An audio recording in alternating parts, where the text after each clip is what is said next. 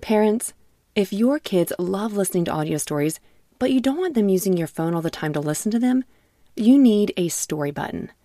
Story Button is a screenless device that makes it easy to listen to kid podcasts, audiobooks, and more without having to use a tablet, phone, or keep track of any cards or toys. Fan favorites like Miles the Brave and Treasure Galaxy will give your kids an extra spark of exciting imagination, while the bedtime category will help your kids as they get ready to sleep. Go to storybutton.com to learn more and view all the content currently available in the library. Story Button. Imagination lives here. Hello again, and welcome back to Kids Bible Stories.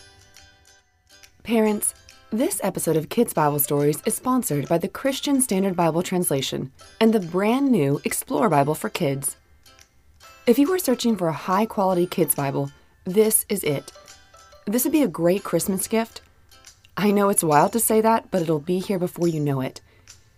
It would make a good gift for your kids, nieces, or nephews. Check it out at lifeway.com. And if you purchase, use the code KBS to get 50% off. Today's story is called From Water to Wine. And this comes from John chapter 2, verses 2 through 11. In our last 2 episodes, we heard that Andrew, Peter, and Philip began to follow Jesus. They learned from him, asked questions, and went everywhere with him. Well, 2 days passed, and they received an invitation. What do you think they've been invited to? Say it out loud. A birthday party. Good guess, but that's not it. It was an invitation for a wedding. 2 people in love were getting married in the town of Cana in Galilee. Jesus' mother, Jesus, and his followers were all invited to the wedding. Shout out his mom's name if you know it. Mary. That's right. The wedding was a beautiful celebration. Lavender and flowers lined the tables, filling the air with sweet smells. People joyfully danced and laughed together, while others lined the long tables, sitting to feast with friends and family. What kinds of foods would you want to eat at a wedding? Anything you wish for. Say it out loud. That sounds good. I would like a giant bowl of creamy chocolate pudding with whipped cream. Well, the wedding was going as planned, which is good because weddings are a big deal. They were expensive and were like a status symbol, which means you cared what others thought of your wedding because it affected how they thought about you and your family. It was a big deal and a lot of pressure. Everyone was enjoying the celebration, but soon there was a problem. They ran out of wine. Empty? Already? Well, did you check the other room? Oh, yes, I did, and there was nothing. Oh, unbelievable. What are we going to tell the people? Now, you may be thinking, so what? But this would have been a big deal. Very embarrassing. It would kind of be like you having a birthday party and running out of cake.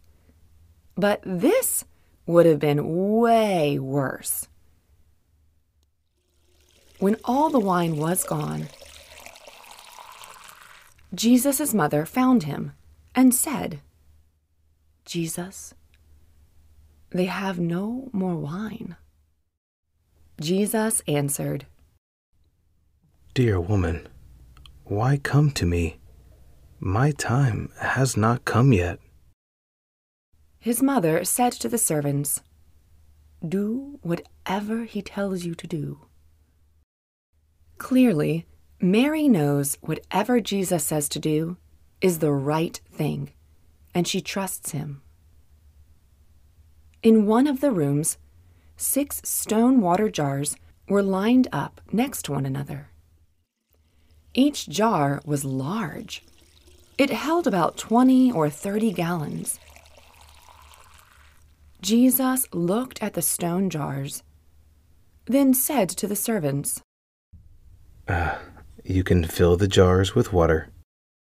Immediately, they filled the jars all the way to the tip top.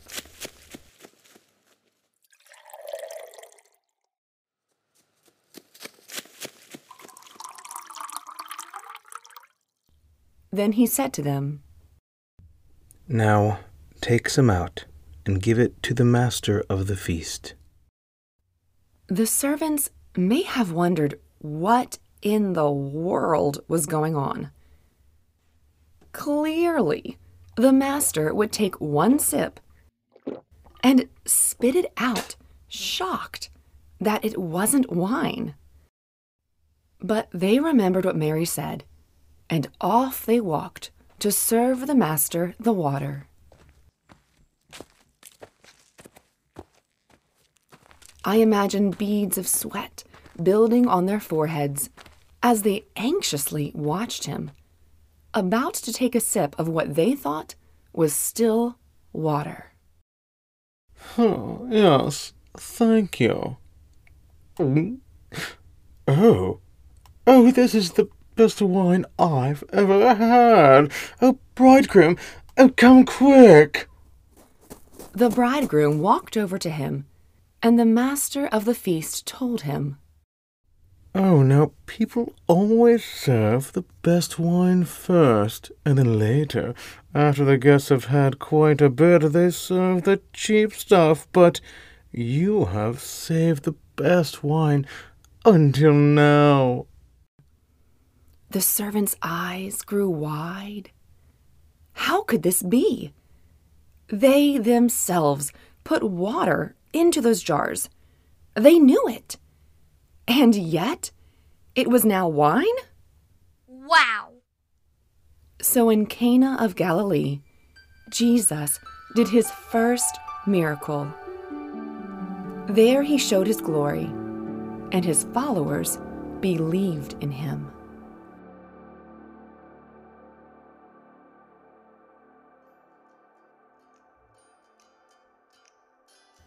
Well, that is it for our story today. But before we go, let's think about what we just heard. Was this Jesus' first miracle? Yes. What did he turn into wine? Water. That's right. When he did this, it says he showed his glory, and his followers did what? I'll give you options. Did they, 1, doubt him? Or 2, did they believe in him? They believed in him. Jesus wasn't just trying to impress them. He wasn't doing a sort of magic trick. He performed a real miracle in order that they may believe in him. Do you think Jesus could have just spoken the words and the jars would have been instantly filled with water? Yes, of course. Yes.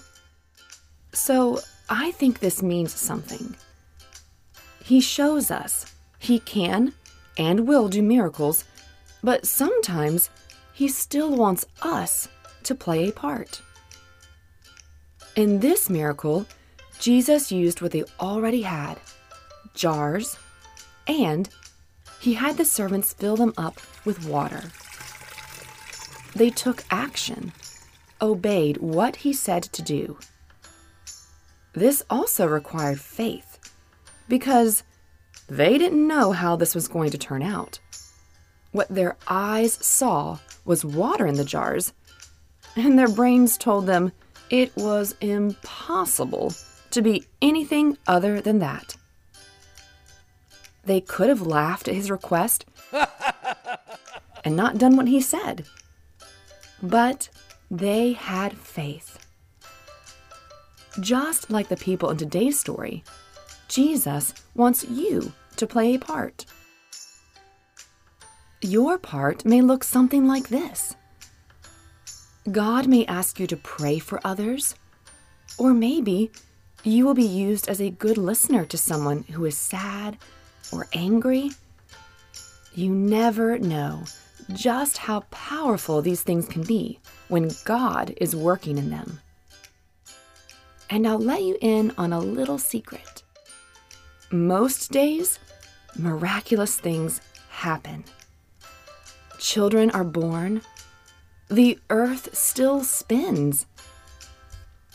Planets are still hanging in the galaxy. We just see them often, so we don't make a big deal out of it. But it shouldn't make it any less amazing. Now, of course, Jesus could do things without us, but it's special that he asks us to participate. Our story shows that maybe he does this so that we trust him and glorify him more. We end up marveling at how powerful and wonderful he is. We make much of him so that others can see how wonderful our God is. This week, talk with your family about miracles they may have seen or played a part in. Well, that is it for our story today. Thank you so much for joining us. And, as always, bye for now.